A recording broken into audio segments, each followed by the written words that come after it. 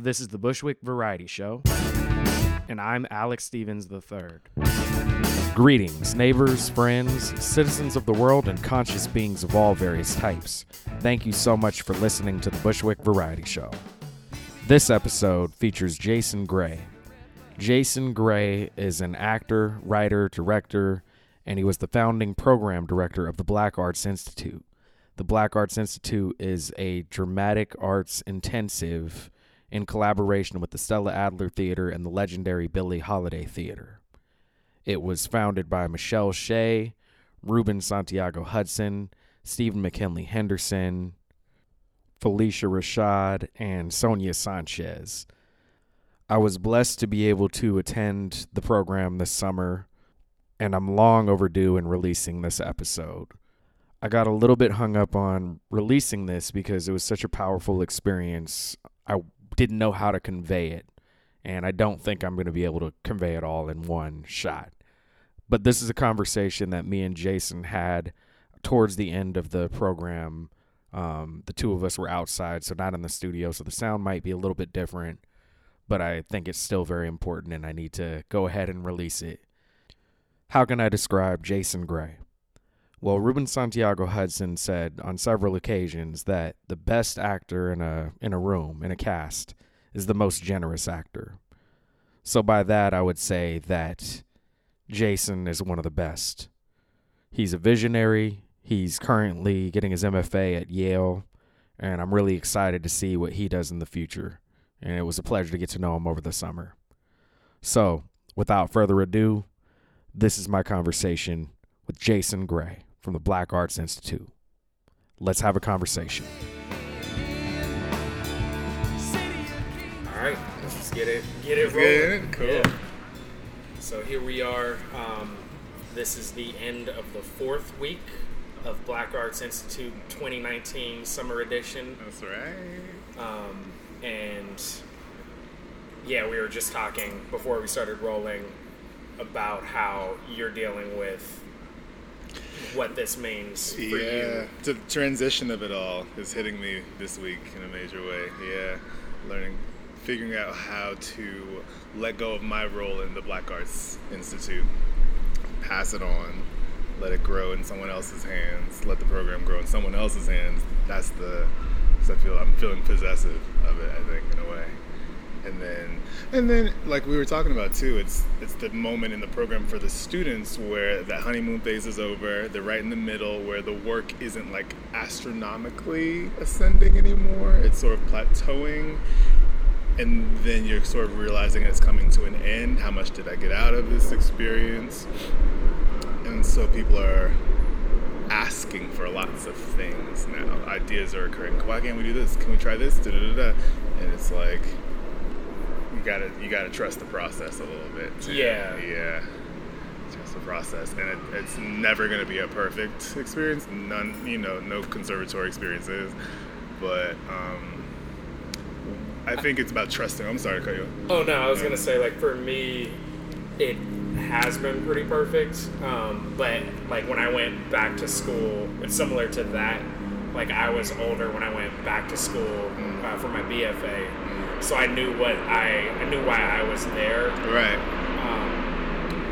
And I kind of knew, like, I knew what, like, it's not just what you want out of it; it's sort of like make the most out of it and be open to not having a preconceived idea of what it should be, but be present and soak up as much as you can. I was just talking with a student about this. It's like, and realizing that everything that's happening is meant to be for you, and is sort of destined in a way. Even if it doesn't feel perfect, it's where you need to be, wherever you are in your process. So, yeah, just trying to get some perspective while we're in this very busy phase of the program has been a challenge. Yeah, but feeling good, feeling like I've done the work that I needed to do, and now it's time to figure out what's next. Yeah. And what does that look like now? And I know you're in the middle of asking a lot of questions and processing that, but I guess what does next look like for you right now, and for you and the program going forward? Because even though you're going to be leaving, you're going for your MFA at Yale, and that's going to be like in theater management, which is going to be a huge thing for the whole community going forward. Like that's great. But that said, even though you're leaving this program in people's hands, your DNA, your work, your sweat equity. That's right there.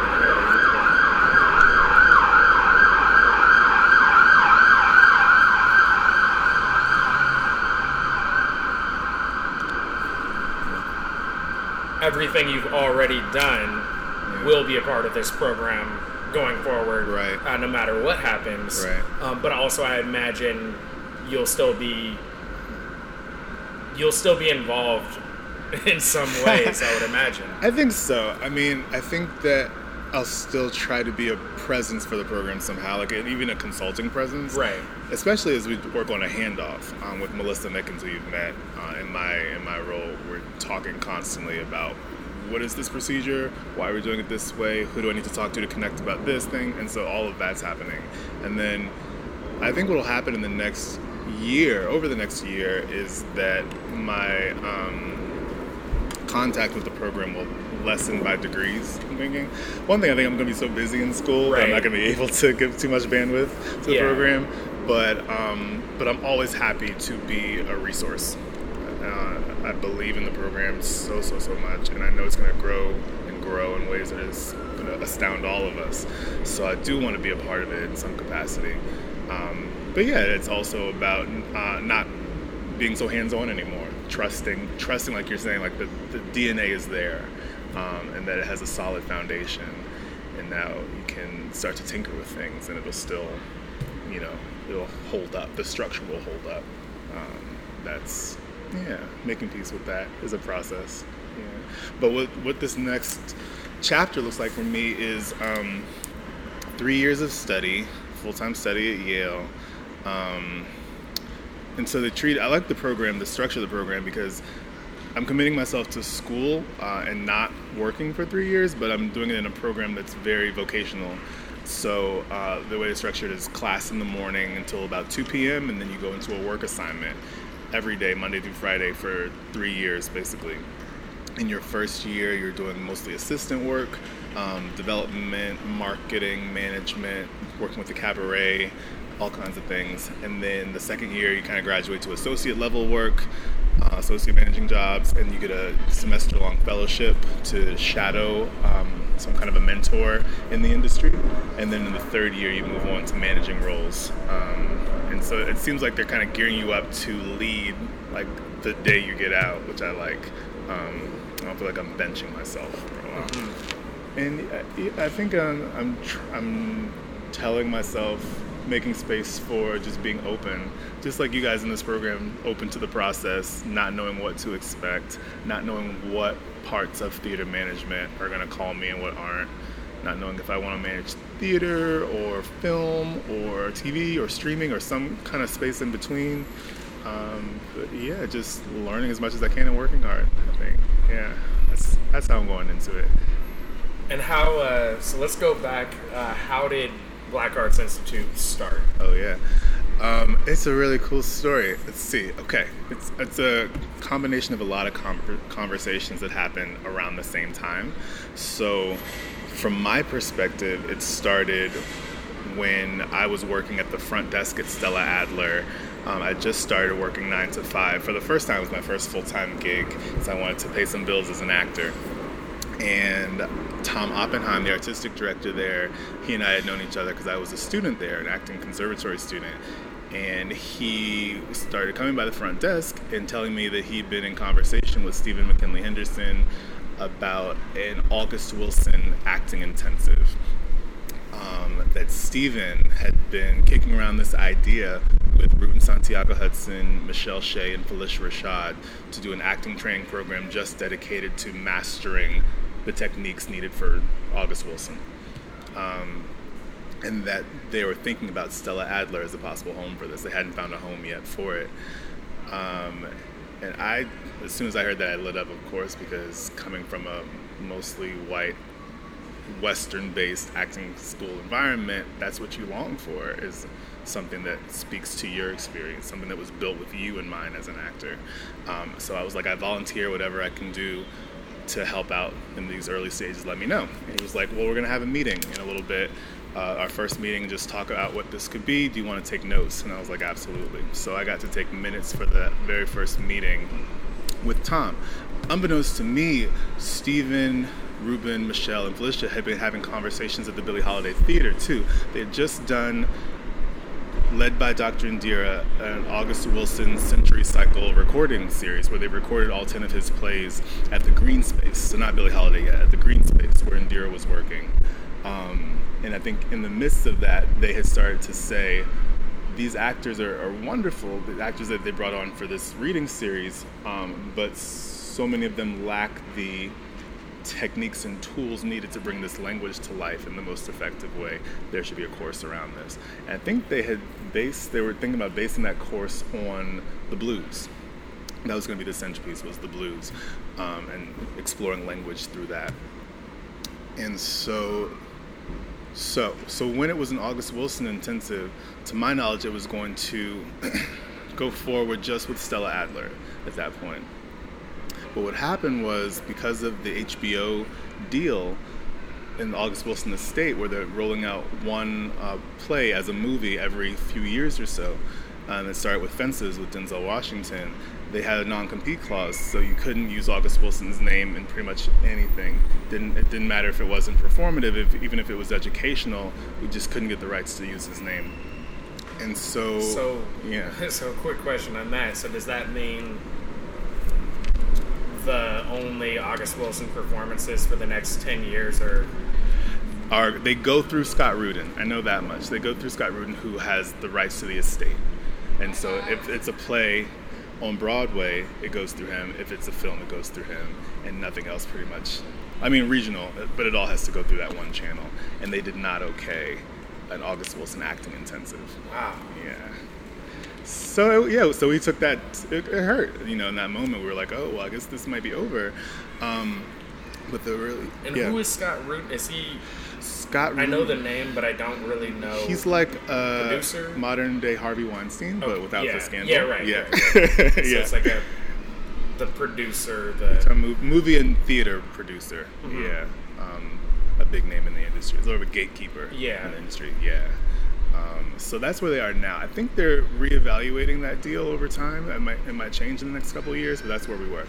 And so, but fortunately, Tom, artistic director at Adler, had a relationship with Sonia Sanchez, and had experienced her speaking about the Black Arts Movement in her work, and said, why don't we make this about the Black Arts Movement, incorporate Sister Sonia, and make this sort of a wider lens, wider than August Wilson. He was arguably one of the descendants of that movement, so it kind of makes sense to do an umbrella course. And all of the founders agreed that was the right way to go, and so that moved forward. We sort of pivoted that way. But Stephen Henderson in that moment was like, if you do a Black Arts Movement-based intensive, you need to partner with a Black theater. It just doesn't make sense for the Stella Adler Studio to do that. And so meet Dr. Indira, here's the Billie Holiday Theater. I think this should be a partnership. And that's how that was formed, yeah. And from that moment, things moved pretty quickly, because we launched a winter immersion week of this course just to test it out. We called it like a pilot week within, 5 or 6 months of that conversation happening. So, and so we brought on all of the founders were there in that first one. So Felicia Rashad taught the first day, Ruben, Michelle, Stephen.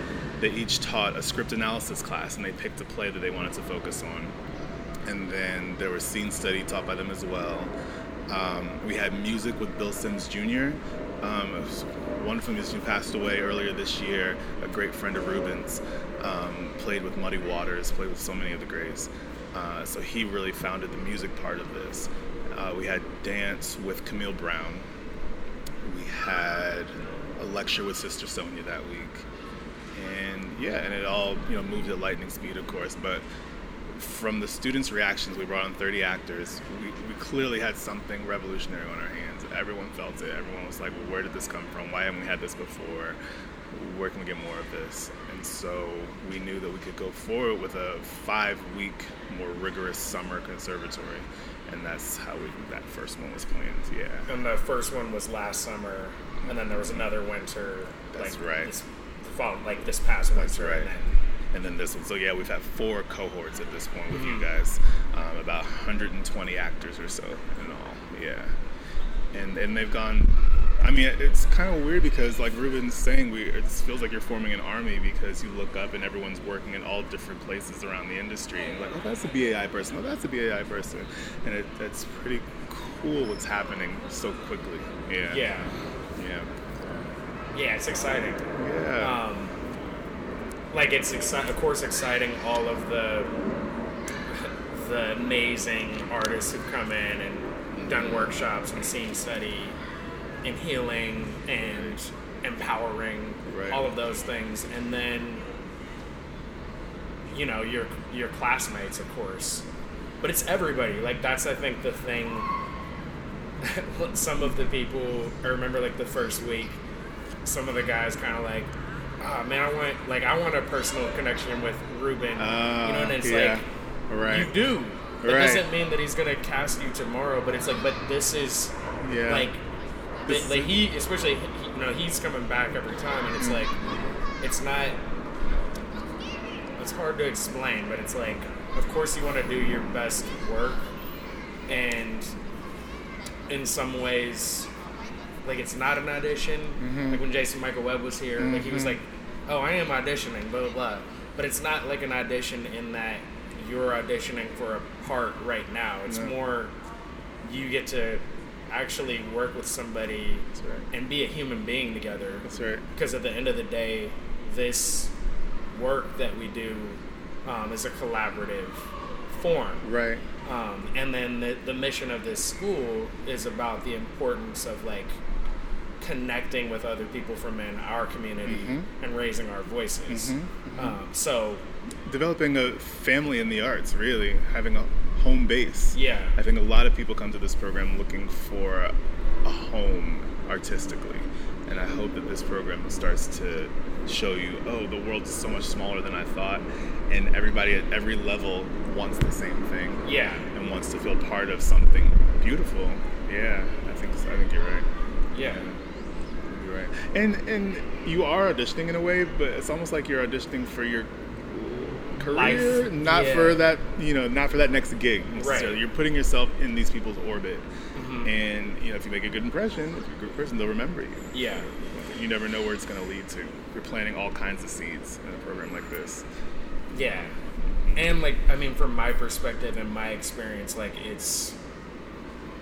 You want to always do your best work, but it's it's about your work ethic and your attitude more than anything else. And this program shows it because people have you over time, so they see, if you're really, how disciplined you are, what kind of spirit and energy you bring over the course of 5 weeks, whether that changes, all of those things.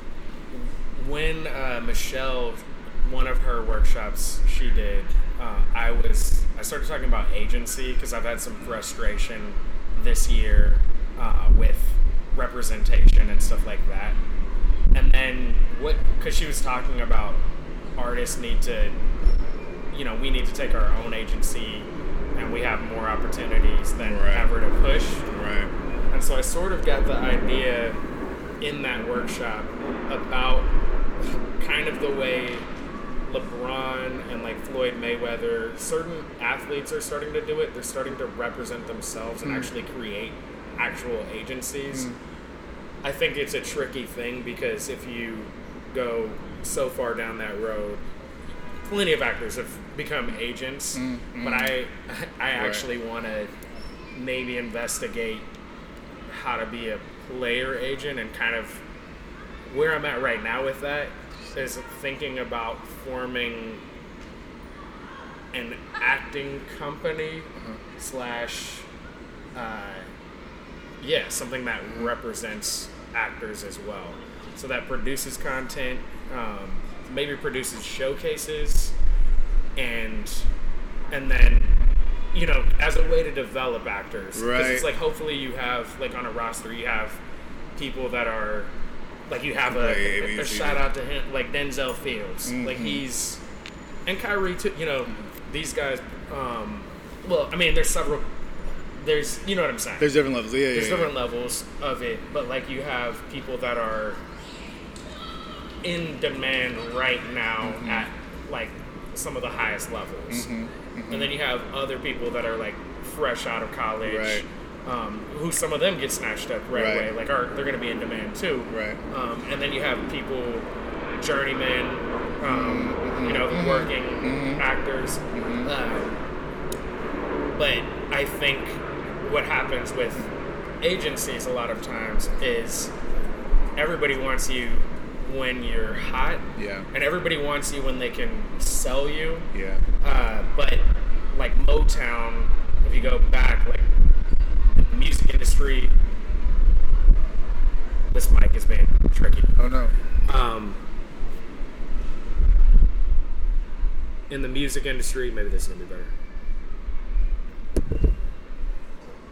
All right.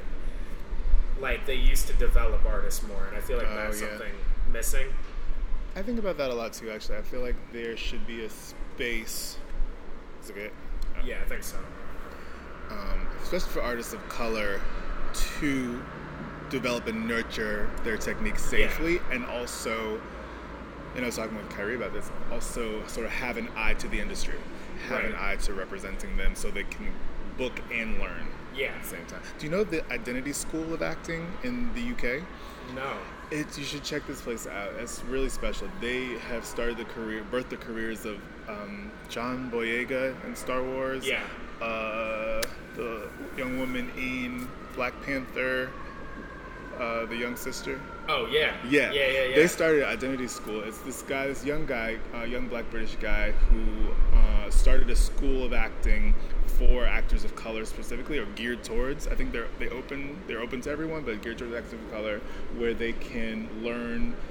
It's like an evening school, so they can work during the day and learn in the evening, and sort of jumpstart their technique that way. And they also opened an agency wing of it, and so the top talent from the school, he represents them. That's really cool. And sort of helps shape their careers as they go. So I think that's something that's needed. Yeah.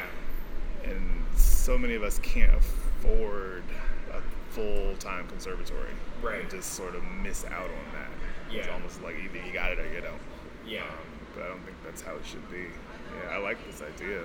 Yeah. And so I was thinking with it, like, as I was kind of mulling it over,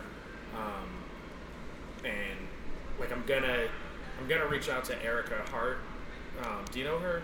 I know that name. She casts a lot at the National Black Theater. She casts some, like, TV. She's a casting director. I think she worked for an agency too. Is she with Kaleri casting? I'm not sure. Okay. I think she does some of her own stuff right now. Cool. But she, like, I don't know where that conversation will go, but I want to pick her brain. She's super nice. Actually, she's somebody who should probably come in here sometime. We're talking about building up the business class side of this in the future. Yeah. I feel like I have gotten a lot of useful things though, from like Ruben, and it's kind of things that I understand now because I'm older. Right, you've had some experience. And I know the consequences of not taking these things. It makes a difference, doesn't it, when you've had some time in the industry? Yeah. But like the discipline, like the things you can control, you have to control. And if you really want to work in this business, like you really have to. It's hard work. Yeah. But it pays. It does pay off. That's right. And then there's patience, and it's all of that. But I was thinking it would be cool if we were gonna do this acting company type thing. I was thinking like you can do a showcase, and I was thinking like August Wilson plays. So when you Yeah. so just Oh, the learning thing. that, I'm like, oh man. We still might be able to get away with it. Yeah. Yeah. As long as you don't call too much attention to it. Right. But yeah, that. Because it's like not something like that's the problem with like there's like a lot of showcases that happen in New York and Right. people are trying to get agents to come see it in particular, Right. which is cool, which is Mhm. part of it, but it's actually to me a double-sided thing. Like if you do a showcase, so it's not like the goal is also to do important work Right. and Right. then and to kind of get known for doing that. Yeah. for doing quality. Yeah. Yeah, not just the thing that's going to book you that TV Yeah. series. Yeah, I agree with that. And also the thing about Showcase that's hard in a program like this that we've had conversations about, it's like the learning stops once students start to prepare themselves for a Right. showcase. And that's why we've been really careful about how to frame this showing that's happening next weekend. It's an invited showing of community and family and things like that, so that people aren't like, well, let me get my best whatever going and kind of forget about why this program is here in the first place in a Right. way. But and then also, I don't know, going off a tangent, but the other thing it made me think of was a repertory company for actors of color in particular. I feel like that's a tradition that's not hasn't made its way into the 21st century, but that was Yeah. really, really great in the 20th century of being a part of a company and working on material, working on play after play after play with the same group of actors over time. So you always had work, and you could. That's another way to develop your technique Yeah. in a safe space. Yeah, I wish we could bring that back. Something like Negro Ensemble Companies, Yeah. like New Federal. Yeah, And a lot of those are gone, right? so many of them are gone. I think Indira was saying something like over 90% of black theaters that have existed over time are gone. Yeah, which is staggering, but like that's why it's so important that we do this thing right, the Black Arts Institute, and make sure even if it doesn't grow as quickly as it could, that it grows in the right way slowly, that it grows so that it has staying power. You know what I mean? That's what I think we're all really conscious of. How do we make this thing stay? How do we plant a foundation that'll be here 50, 100 years down the road? Yeah. It's a lot to think about. But And it'll be exciting to see students now who like are teaching in the program That's right. in the future. Yeah. Literally, the next generation of the people we're studying with now are being taught Yeah. through the program. It's pretty cool. Yeah. I love that part. We talked about tracks for teachers to start to apprentice some of the more senior teachers in the program. I think that's going to happen over the next couple of years. I had an idea about that too, and I think a good thing, maybe. So now here's my little suggestion. But I actually think some of the scene study early on could be taught by actors who aren't as well known yet, but are good actors and have a good eye for it. Yeah. Because that's been something for me. That's just how I approach all of the work now. It's like it's process. Of course, like things lock in performance, but as much as possible, even in performance, I want to keep digging. Like, It's you never know, done. Yeah. it's not repeating, and it's not about nailing a performance ever. It always feels alive, and it feels like Yeah, could it's like keep what did growing. I learn? Totally. How can I go deeper? And you think younger actors who are currently sort of in the industry, as opposed to more senior faculty in those early stages, would be helpful for that? Yeah, Yeah. the ones who aren't as much known yet. Oh, okay. So you're not performing as much. Yeah. Yeah, so that so students approach the work. You know what I mean? Because I people do. get. And Steven was really good about kind of we're working. Yeah. We're not, you know what I mean? Yeah, he set the tone really well with that. Yeah. And he would stop scenes, and it's like some of This those is class. scenes were good and they were killing it. But he's like, yeah, but what about this? What's the truth of this moment That's right. here? That's Like, right. Let's really get some nuance Uh-huh. going. Yeah, I agree with that. You do want to perform that first week. Because you want to impress. Yeah. You want to impress these people you look up to. It makes sense. Yeah. But I mean, I think 5 weeks goes by so fast. does. Is the other thing that, you know, because the next step for this program is the NYU track, which is a semester long with NYU undergrad students in Tisch, and then playing a year long, of like an apprenticeship kind of program where you're studying, you're taking all the classes, and you're apprenticing somebody in the industry. In those spaces, I feel like we will start to use more, I guess, junior faculty, you call them, for that very reason, because we need faculty who can commit to the schedule on a long-term basis. And everybody is so busy. The founders are so busy. So I think that's going to start to happen. But yeah, I think it's a really good point that you're not performing as much when it's somebody who looks like you, who's on a similar level to you, and it's just about the work. Yeah. I think it'll happen. But it's been a mind-blowing. Like I said, when I found out about it, just the timing of it and everything, I knew that I had to be here. Yeah, somehow. It happened at just the right time for you. It's like, yeah. What surprised you most about it, or has surprised you most? That's a good question. What has surprised me most?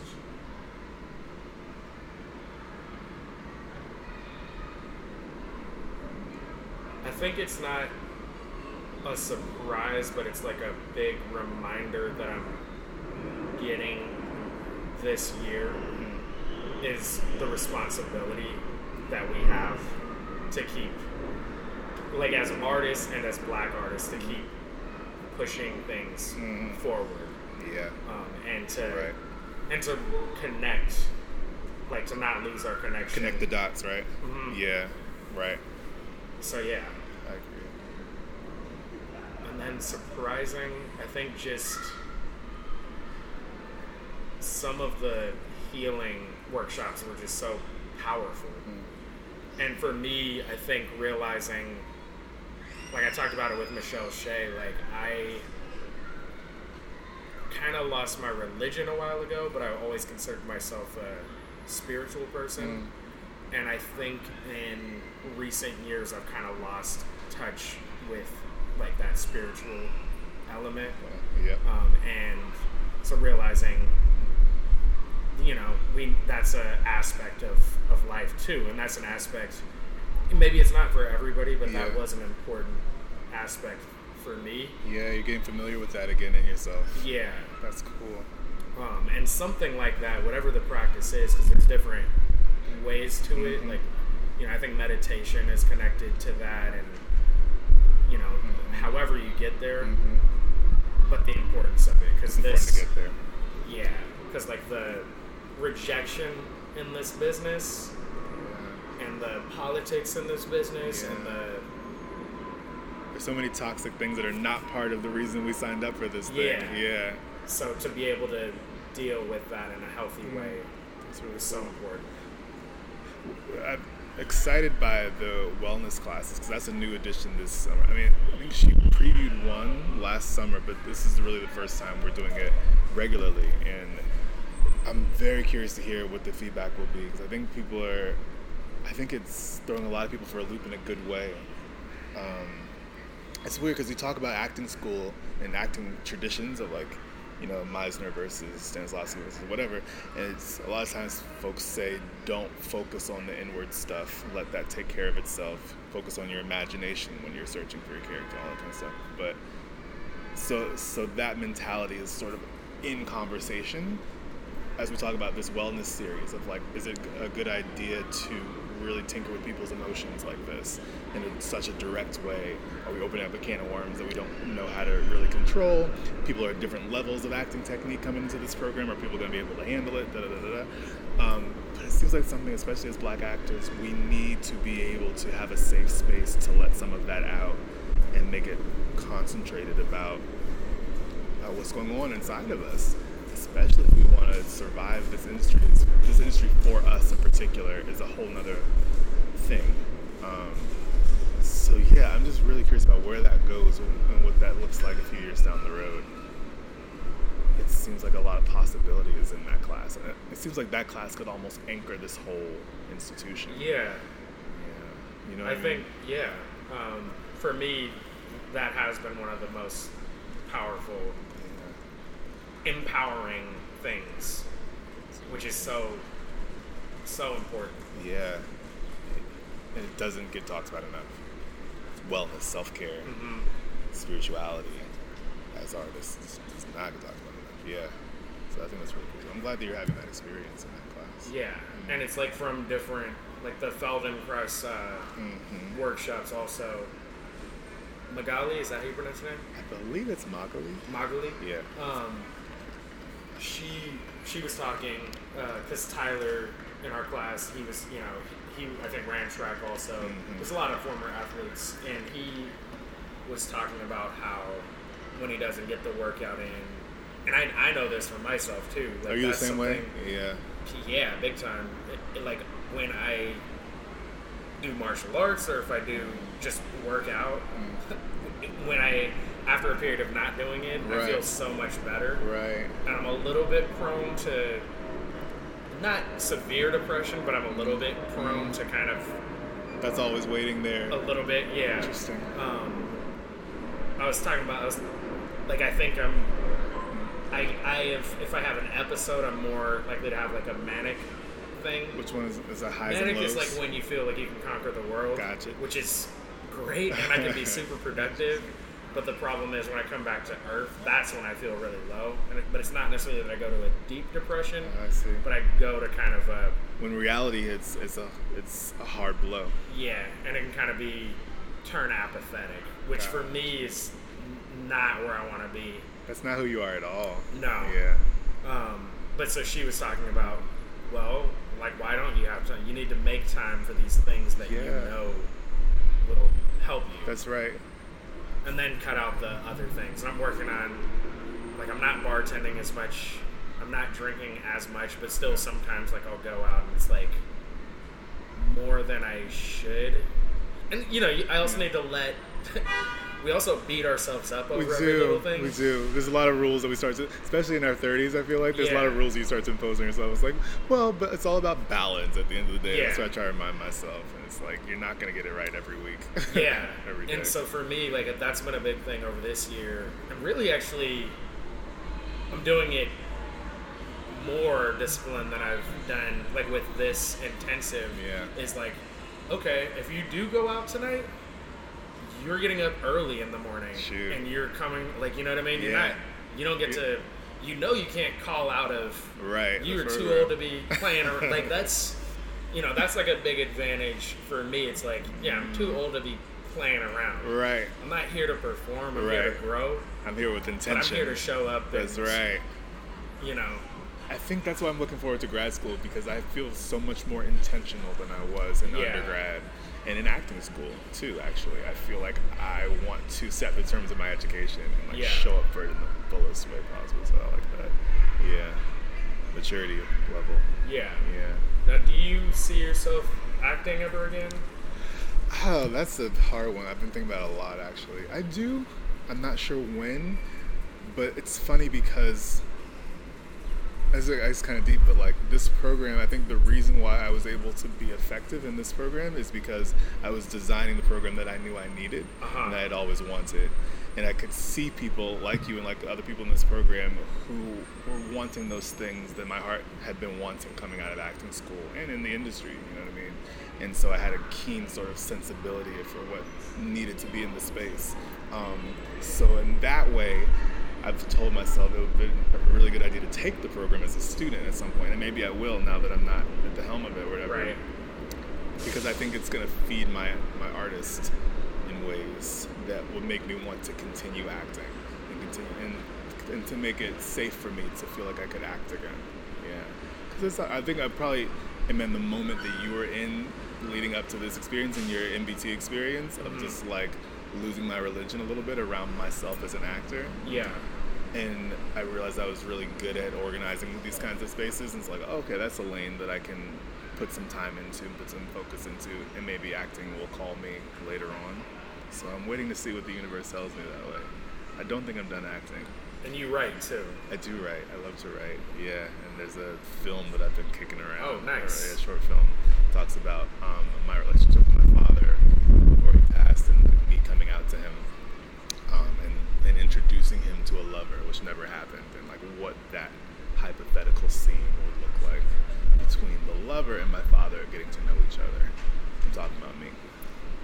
So Yeah, there's things where like my creative juices are looking now for a way to come to light, and I'm thinking I'm gonna have to be sort of brave and sort of intentional in grad school about making space for my artists.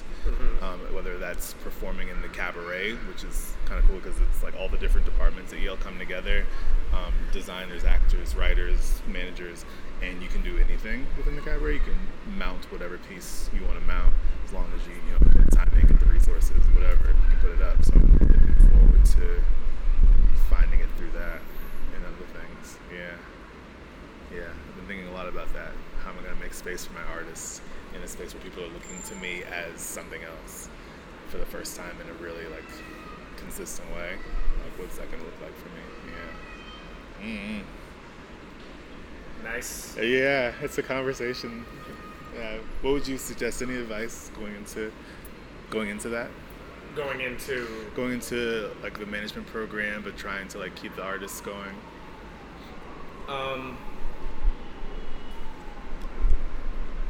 It's a good question.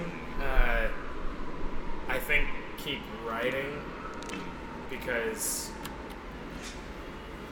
just so you keep having that actual conversation with yourself. Like I just started a blog actually, cool. like just on Sunday, because that's, for me, Ruben talked about it, different people have talked about it. I've loved that like a lot of the actors have talked about the different hats that not every actor maybe needs to, but in this business, if you can wear some other hats, you're gonna give yourself a lot more opportunities. That's right. And writing is something that you have like complete control over, but you have to do it. Right. And so for me, the reason I'm starting the blog is so that I get into the actual disciplined habit of daily writing. Daily writing, interesting. And right now, there's not like I don't have like hardly any followers on there, but it's not the point, because it's like it's for me. Yeah. And it's for anybody who, if they write, like it's for anybody who's kind of asking the same questions. Right. To be inspired by it. Yeah. What kinds of things are you writing? Just ideas. Like the first one was actually called "Become a Superhero," and it talked about the culmination of last week. Michelle's workshop, and then the psychological gesture workshop. And in the psychological gesture workshop, we did the thing where we built a mind palace, and then in the mind palace, you have an object in there that you... And so for me, my mind palace was kind of a Wakanda-Seattle hybrid. Oh, yeah. And basically, when she said, go to your object, I wanted to put on the Panther suit, but then I was like, I'm being too goofy with this. And so I was like, okay, what if I sit on the throne, and the throne has like magnetic energy that recharges you? Cool. So I sat on the throne, but then as I got recharged, I was like, all right, now you got to put on the Panther suit. So then I put on the Panther suit, and I even like came up with a whole concept for it that was you have to step into the chamber of transformation. This is pretty advanced for that short exercise. No, Y'all don't have that much time. I went I love somewhere.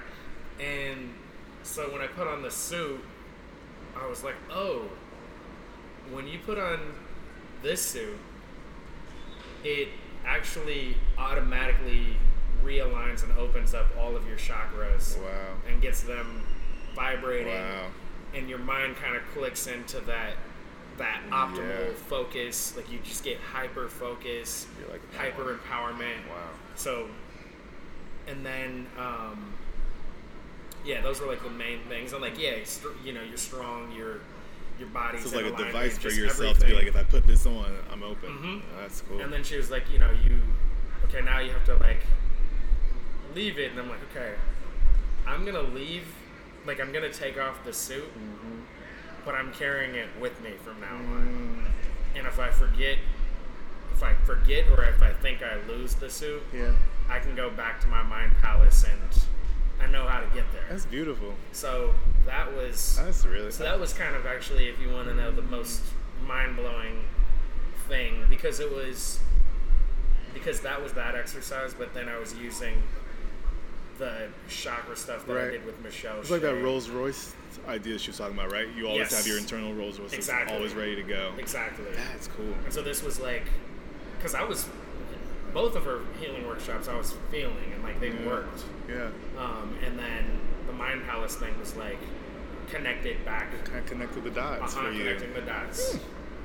Oh, I like that. Yeah. I'm going to use my own version of the suit. Yeah. I like absolutely. that. Yeah. So that was the first blog piece I wrote. It was called Become a Superhero, and sharing that. So it's like personal things. Some things maybe I'll write about, like my frustrations. Yeah. So I think the next one was called Now What, because it's like, okay, I started the blog, now I don't know what to write about. Do you get concerned about saying too much? Not really. I don't. Yeah. Because one, I think like if that becomes a thing in and of itself, cool, and you'll learn how to do that. And I'm reading on how to do it well. But the most important thing is doing it. Like you become a better writer by writing, just like you do with anything. Right. And so for me, I'm writing that so that I can write and finish some of the scripts that I've started. That's cool. Yeah. And then, I'm writing that so that I can write other things. It makes me want to start journaling again, because I was journaling every morning. Yeah. Doing those morning pages. Yeah. Yeah. So definitely that. Definitely don't forget your family here.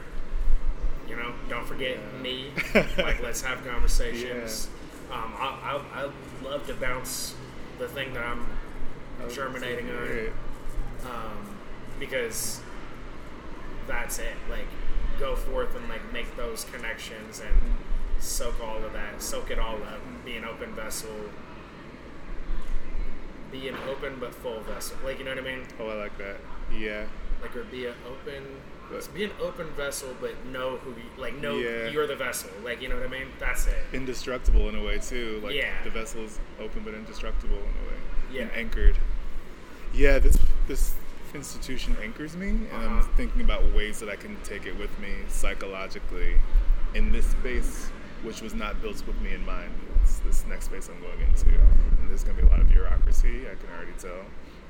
I think School of Drama is good about being conscious of race and conscious of difference, and they put a lot of effort into that.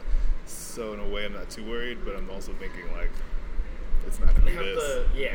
But they have, like, Lloyd Richards was there, right? He was, the dean. So walking in his footsteps in a way. Yeah. Footsteps, places he's trod. Yeah. Yeah, I'm excited about that. They have Terrell McCraney, the head of playwriting there. I think I fell in love really with, like, being an actor in New York through his work. I was like, oh, this is what I'm going to work on this material. I don't know his work actually. No? Oh my gosh. Do you see Moonlight? Yes. Okay, he wrote the original play that was based on. We also did The Brothers' Size, which has some good parts in there for you, actually. You should check that out. He wrote In the Red and Brown Water.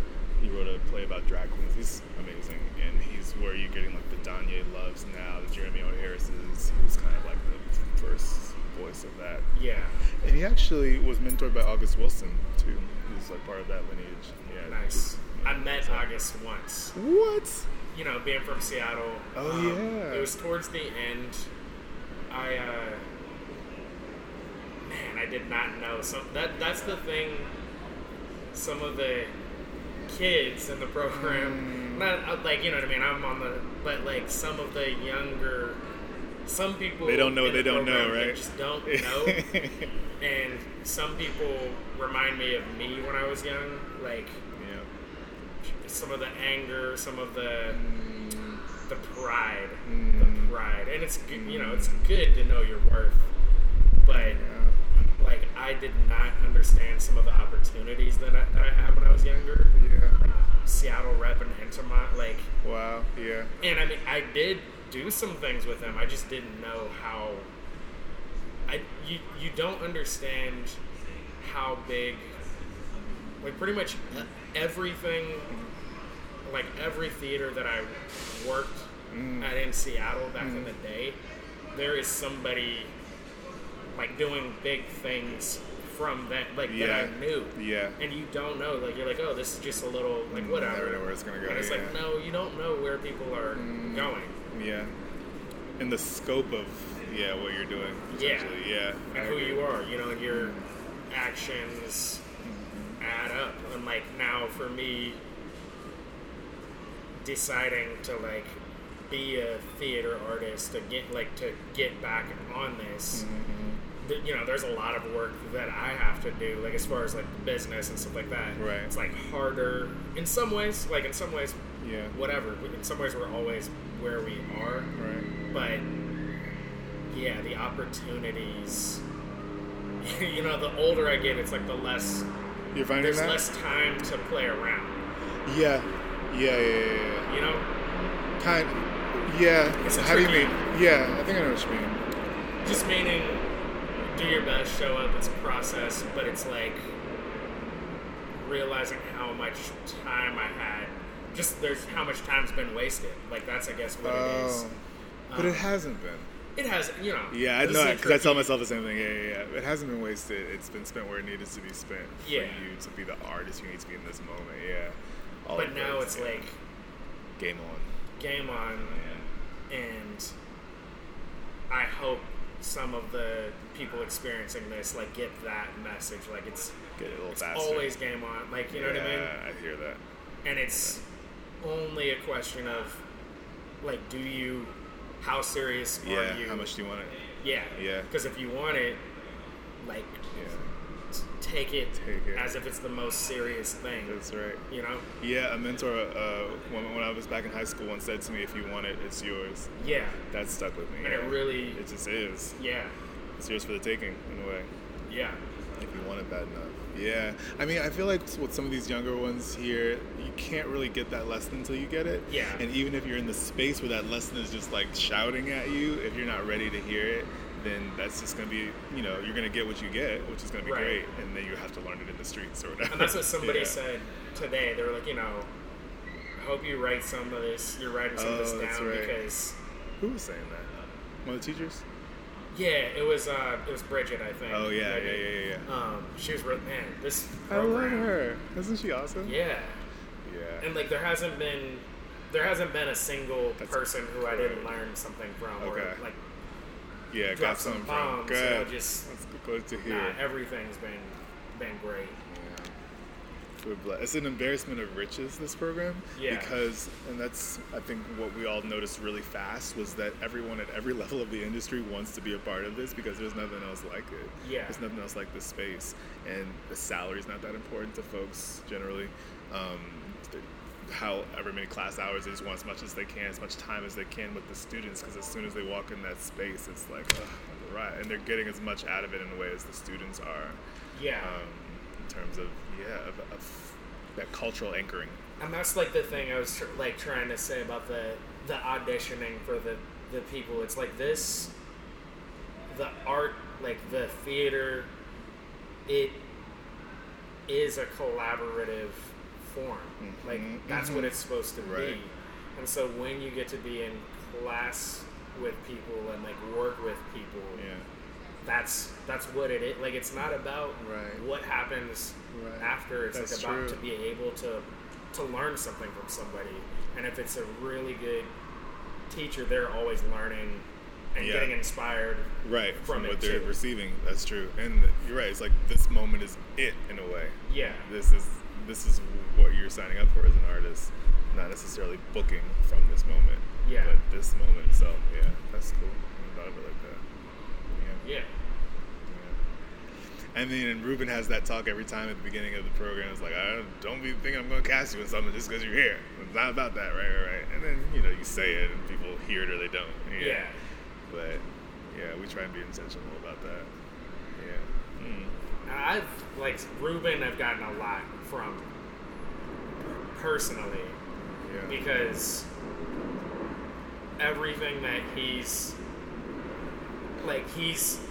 to me somebody for me to kind of model myself after, because he's a writer, director. He wears like all the hats.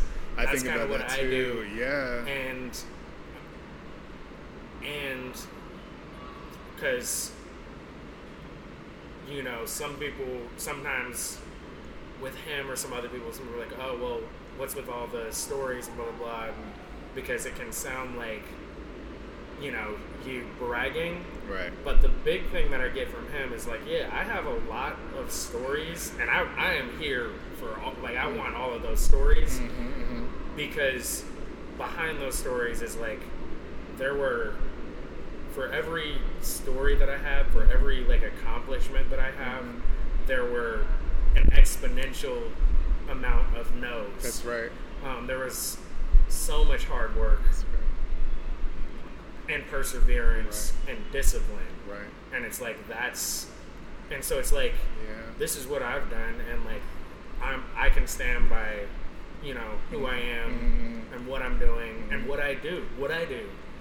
Owning the responsibility of, if you hire me to do something, you know, direct something, but you don't have other black people on the faculty, and I'm gonna, you know what I mean? Right. What my agency is in that. That I'm opening up the doors. Oh yeah. And bringing people in. Opening up the conversation, because also, like, you know, School of Arts, different places, different organizations have good intentions, but they don't have the foresight. So you have to open up the conversation and make them aware of things, their blind spots, and stuff like that. So he does that, and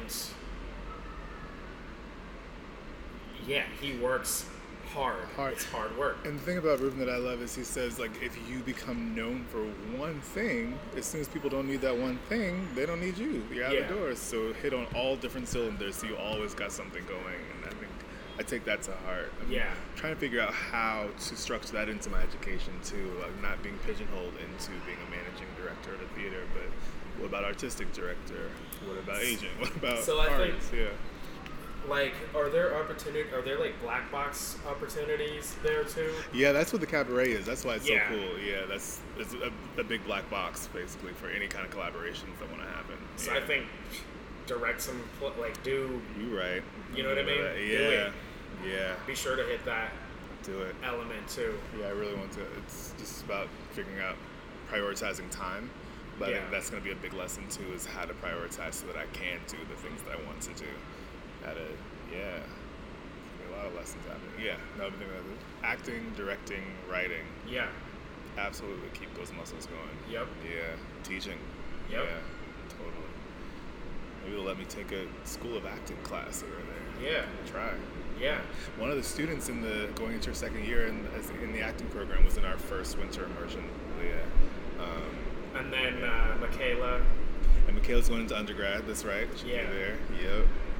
Yeah, she only started acting pretty recently, I think. She's good. She's good. Yeah, she's gonna be good. She's pretty fierce. She might do the grad program after she does undergrad. It's like, girl, yeah. I mean, people from this program are gonna hit on all cylinders. I feel like when you look up 10 years down the road, everybody's gonna be doing all kinds of cool stuff. That's what I was gonna ask you. Did you see Strange Loop? I didn't get to see Strange Loop. I tried to see it, and it was the day of the power outage. Oh. And so as soon as we got there, people were leaving the theater. They canceled the show. Yeah. Why? It was amazing. Yeah. I heard mixed things, actually. But most people said it was amazing. Yeah. One person said it was like, I'll disregard that one review. What was so great about it? The conversation. So one thing, I have a friend, Trevor Hayes. I like Trevor. Yeah. He needs to take this program. I know. Tell him. Yeah. I know. Yeah. And he would have. He needs to. Yeah, I'm gonna talk to him. Yeah. I think like it was like worried about the finances, but those things can be figured out. Like, and he needs to. We'll work with. Because but he was saying, because I was supposed to actually see it. And I had tickets before, and one of the main actors got sick, and they didn't have an understudy at that point, so they rescheduled it. It was before it was extended this final time. Yeah. So I saw it actually last week, but one thing Trevor said about it was some of the conversations were a little bit too personal, like as far as within the black community. So he felt a little uncomfortable while we're that it's airing in out our front of dirty white laundry. audiences. Yeah. But that's a, the theater. Yeah. That's what we got. It's everybody has access to see it. Like we put it out there, so and we have to have these conversations. Right. But there was a whole Tyler Perry thing. Oh, and they managed to. I mean, they went hard on Tyler Perry, actually. Oh, I would have loved that. Yes. But then they managed to also have the flip side of it. So they recorded the cast album. You gotta, like... Oh, okay. So the way because his parents, he keeps calling home, and his parents keep being like, oh, well, what you need to do is call Tyler Perry. Like, you need to write for Tyler Perry. And he's like, I don't want to write for Tyler Perry. And then his agent is like, oh, we have a great opportunity. You can write for Tyler Perry. He's like, I don't want to write for Tyler Perry. And so then Harriet Tubman comes up out the ground. Okay. Zora Neale Hurston comes up out the ground. I'm trying to remember those are the two that, because it was like Harriet, and then it was like several other people, and then it was Zora Neale Hurston, and then they sing a song that's "Who the fuck is you, nigga?" Like, and it's like you are. So they were like writing for Tyler. It was crazy. Shit. They were like, take this gig. They're like, what are you doing for black people? Right. And of course, it was crazy, man. It was. You can hate on Tyler Perry, but he's doing it. Yeah, you know. And I mean they had both those conversations, and then it goes, oh man. So I'll see it. They'll remount it at some point, I'm sure. But it was good.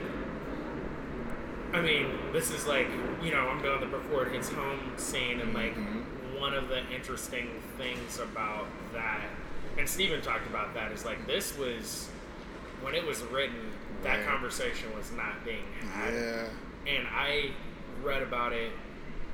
Like, I read that play, I think, for the first time in 2005. Okay. And I thought it was more recent then. Like, so in my head, this whole time it was. And then looking at it here, I'm like, oh, this was 89. Yeah, I can't believe that play was written in 1989. Yeah. That was some bullshit. Yeah. Yeah. But I think Strange Loop, Moonlight, I just think it's really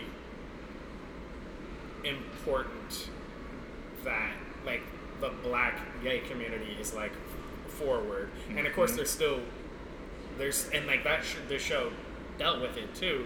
There's still, it's not like there's still homophobia and stuff within our community. Of course there's homophobia at large, but it's sort of like, I thought Moonlight was super important as far as our community needs to be. We need to be having these conversations. Yeah. And I told you I auditioned for something at Joe's Pub like right before this started. I haven't heard anything. What was it for? I don't remember. It's called As Much As I Can, and I'm gonna go see it. Okay. And I auditioned for the role of this reverend. Okay. And you could read it two different ways, and I wasn't sure what the intention was, so I asked about it at the thing, at the audition. Yeah. Because basically, like, the opening line was something about, I'm here to talk about self-deception and blah, blah, blah. And then it talks about we need to help each other, we need to embrace each other. And so you could read it as a condemnation, but the way I read it, he never actually condemned anybody. Right. So I thought I was interpreting it more like we need to help each other and embrace each other. So it'll be interesting to see, what they did with it, what they do with it. But the fact that we're able to have these conversations so much in plays right now is huge. I think things have changed so rapidly. Yeah, and Strange Loop was like provocative. Like, it was not pulling punches. It was like pushing the norms, like pushing against the norms. Yeah. But it is interesting about putting that in a space with mostly white folks watching. So I think about how this institute would look if we opened it even more. Well, we don't make it exclusive to black people. We say it's centered on black people, but anyone can apply potentially. But we haven't had any white people take it since the very first week that we did it. So there were white people in the... And they were really recommended or ushered in by Stella Adler. There was a few Stella Adler people who took it. And it did sort of change the energy. It was a positive experience for everybody, and it led to some interesting conversations, but it was a different program than what it is with an all-black group. And you wonder what even just white auditors would do to this experience. And the same goes for theater. So it's like some of these plays, I wonder if they really are meant for all black audiences, and shouldn't really exist in those mixed spaces. Like Ain't No More is another one that I haven't seen. Yeah, that's one I missed. It sounds a little bit like what you found in Strange Loop, where they were doing satire around certain elements of the black experience, like going really hard. It felt like Colored Museum in a way. Yeah. Where it's just like skit after skit of satire about the black community. Anyway, but I had a very specific experience with a mostly black audience where we were just living at that show, singing out loud, dancing, da-da-da-da. And then my friend told me she went when there was mostly White House, and it was very quiet and very awkward and just like not. So the show wasn't able to live and breathe in the same way. Yeah. That's like Get Out. I'm glad. Like, it was a mixed audience, but I'm glad, like, black people were in that audience responding, because and I'm in an interracial marriage. Oh, yeah. She's from Amsterdam, so that's like she has a whole different perspective altogether. But I always want to go to Amsterdam to see how that perspective is. I think it's good for black people to go there. From what I hear. Yeah. It's a beautiful place. I did because depending on events here, what happens here, like if we gotta go, like that's right. The out. Right. And also, I mean, I don't know if we're gonna have kids or not. Like that's not necessarily. Yeah, wait and see. That's not the thing. Yeah. It's not the thing. Like, I'm not against it, but it's not my driving. You're not missing it. I'm an artist. Like, I want to give birth to art first and foremost. Yeah. But this last time we were there, I was thinking about if I was actually living there for the first time. So taking it in, it not being new. I've been there like multiple times now. And unfortunately, the rise of like the right wing here is also happening around the world. Everywhere. Unfortunately, Yeah. A return of like fascism and white, you know, it's really scary. Yeah. So this time I noticed some places where I go, it wasn't hostile, but it was like a sizing up. Because I don't look like, they can't place me right away one way or another. Like, they know I'm not white. Right. But then it's like, are you, like, there's definitely some like racism there with like Moroccans. Right. Are you from our land? Are you American? Yeah. Or are you? Yeah. Because it's like it is like once I open my mouth, then it's like, oh, American. Yeah, hey, you get all blah, the blah, privilege blah. of being an American. And also there, that's the interesting thing, being like in Europe, being a black American, that's a long history. Yeah, for but sure. But it's actually like we're revered in a lot of places. Right. And that gets a whole other versus things. being indigenous black in those spaces. Yeah. It's totally different. Yeah. But the sizing up was. But I was saying about Get Out, like having black people had, like, I enjoyed that mixed experience because we were having two different experiences. Right. I remember when I watched Get Out, it was the same thing. Yeah. People in front of us were so quiet. Yeah. And then people trying to join in on the laugh, and sometimes laughing with, but it's like, you're not laughing while... No, and don't laugh at the wrong parts either. Yeah. Because we're listening. You know? Yeah. And you think you know why this is funny, but right. no. You have no idea. But can you imagine seeing like Black Panther with a mostly white audience or something like that? I would have hated that. Yeah. Yeah. There's some things that are just for us, and I feel like we're only starting to talk about, and this is what Black Arts Movement is coming around full circle, about building spaces for us again. I'm really interested in doing something in the space in Schaumburg. Like, just, yeah, they want us to. Yeah. They're really asking for that. And it's like, okay, so stage reading of some new thing, That's right. like whatever it is. Right. But it's like, these spaces. And creating ones, we don't. Right. Yeah, and creating ones, and not necessarily physical spaces, but could be digital spaces, it could be whatever. But yeah, I think we're all starting to feel like, why are we so trying to play into that system that wasn't built for us in terms of entertainment, the world, the agents, the castings, the theater companies, the whatevers, PWIs. Why don't we start to manifest our own spaces again? Yeah. And hopefully do it with the wisdom of those who came before us through the Black Arts movement, so that we can have some more longevity in the future. Yeah. Not make the same mistakes, I guess. Mm-hmm. Yeah. I don't know. I'll be reading and studying a lot about this now. Yeah. I want to be an expert in these conversations. Yeah. To be able to do my part to carry it forward. And I think what's exciting also about right now is it's like a lot of businesses are like changing, like startups, like the whole entrepreneur age, the digital age. That's right. There's a lot of new, like, people are figuring it out in like tech and business, but I think like it's right there for art. That's right. That's how I'm feeling too. Yeah, new models. Yes. Disrupting the old way of doing things.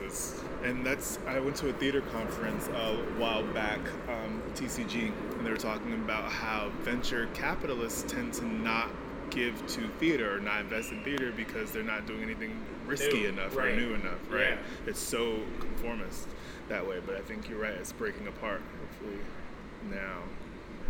Yeah, it's a really exciting moment for theater, especially theater and film. I think I have to pretty soon. Oh yeah, I do. But. So, is there anything else you want to talk about? I don't know. I feel like you and I will be talking like ongoing. So no, nothing like pressing. Yeah. I'm glad we're having this conversation though. Yeah, me too. I'm really glad actually. Yeah. This is really cool. And do you have any final thoughts for posterity? For anything? Yeah, for anything. No, I can't think of anything. Just happy to be in continual growth. Happy with this. Happy with this experience and happy for the next chapter. Yeah. Looking forward very much. So open to the universe, because I think you are too. Yeah. Yeah. Well, thank you for sitting down and talking to me. Thank you, Al. Thanks for making this space for all of us. Thanks for being in this space. You've been a really, really important part of this program this summer. And it happened at the last minute, but I'm so glad that you were here this summer. I can't imagine the summer without your energy. So, appreciate that. Appreciate you. Yeah. Thank you. So that was my conversation with Jason Gray from the 2019 edition of the Black Arts Institute. I think I may have been delayed in releasing this episode just in a way of subconsciously holding on, which is silly because that experience will always be with me going forward. I hope you enjoyed that. Links to the Black Arts Institute will be in the show notes if you are interested in checking that out. I actually ran into a fellow alum last night at Signature Theater's production of Fires in the Mirror. Shout out to Denzel Fields, actor, singer extraordinaire. Be on here sometime in 2020. Also shout out to Jonathan McRory, artistic director of the National Black Theater, who was in attendance as well last night and was on an earlier episode of this podcast. And as I think about it now, Jonathan McRory was the one who passed on the information about Black Arts Institute when we were finishing up 125th and Freedom this summer. And so that's where I got the idea to go and check this out. And I say that because when I heard about it, the timing of it, I just knew in my heart that it was something that I had to do. Didn't know how I was going to do it, but had to do it. So if there's something calling you right now, whatever it is, and you don't know how you're going to do it, just take the steps forward. Maybe you can't do it right now, but maybe somehow you will. But you won't if you don't step forward. So I encourage you to take a step forward. Thank you. If you love this show, if you like this show, let me know. I've been working on figuring out how this podcast fits into everything else in the scheme of things that I'm pursuing right now.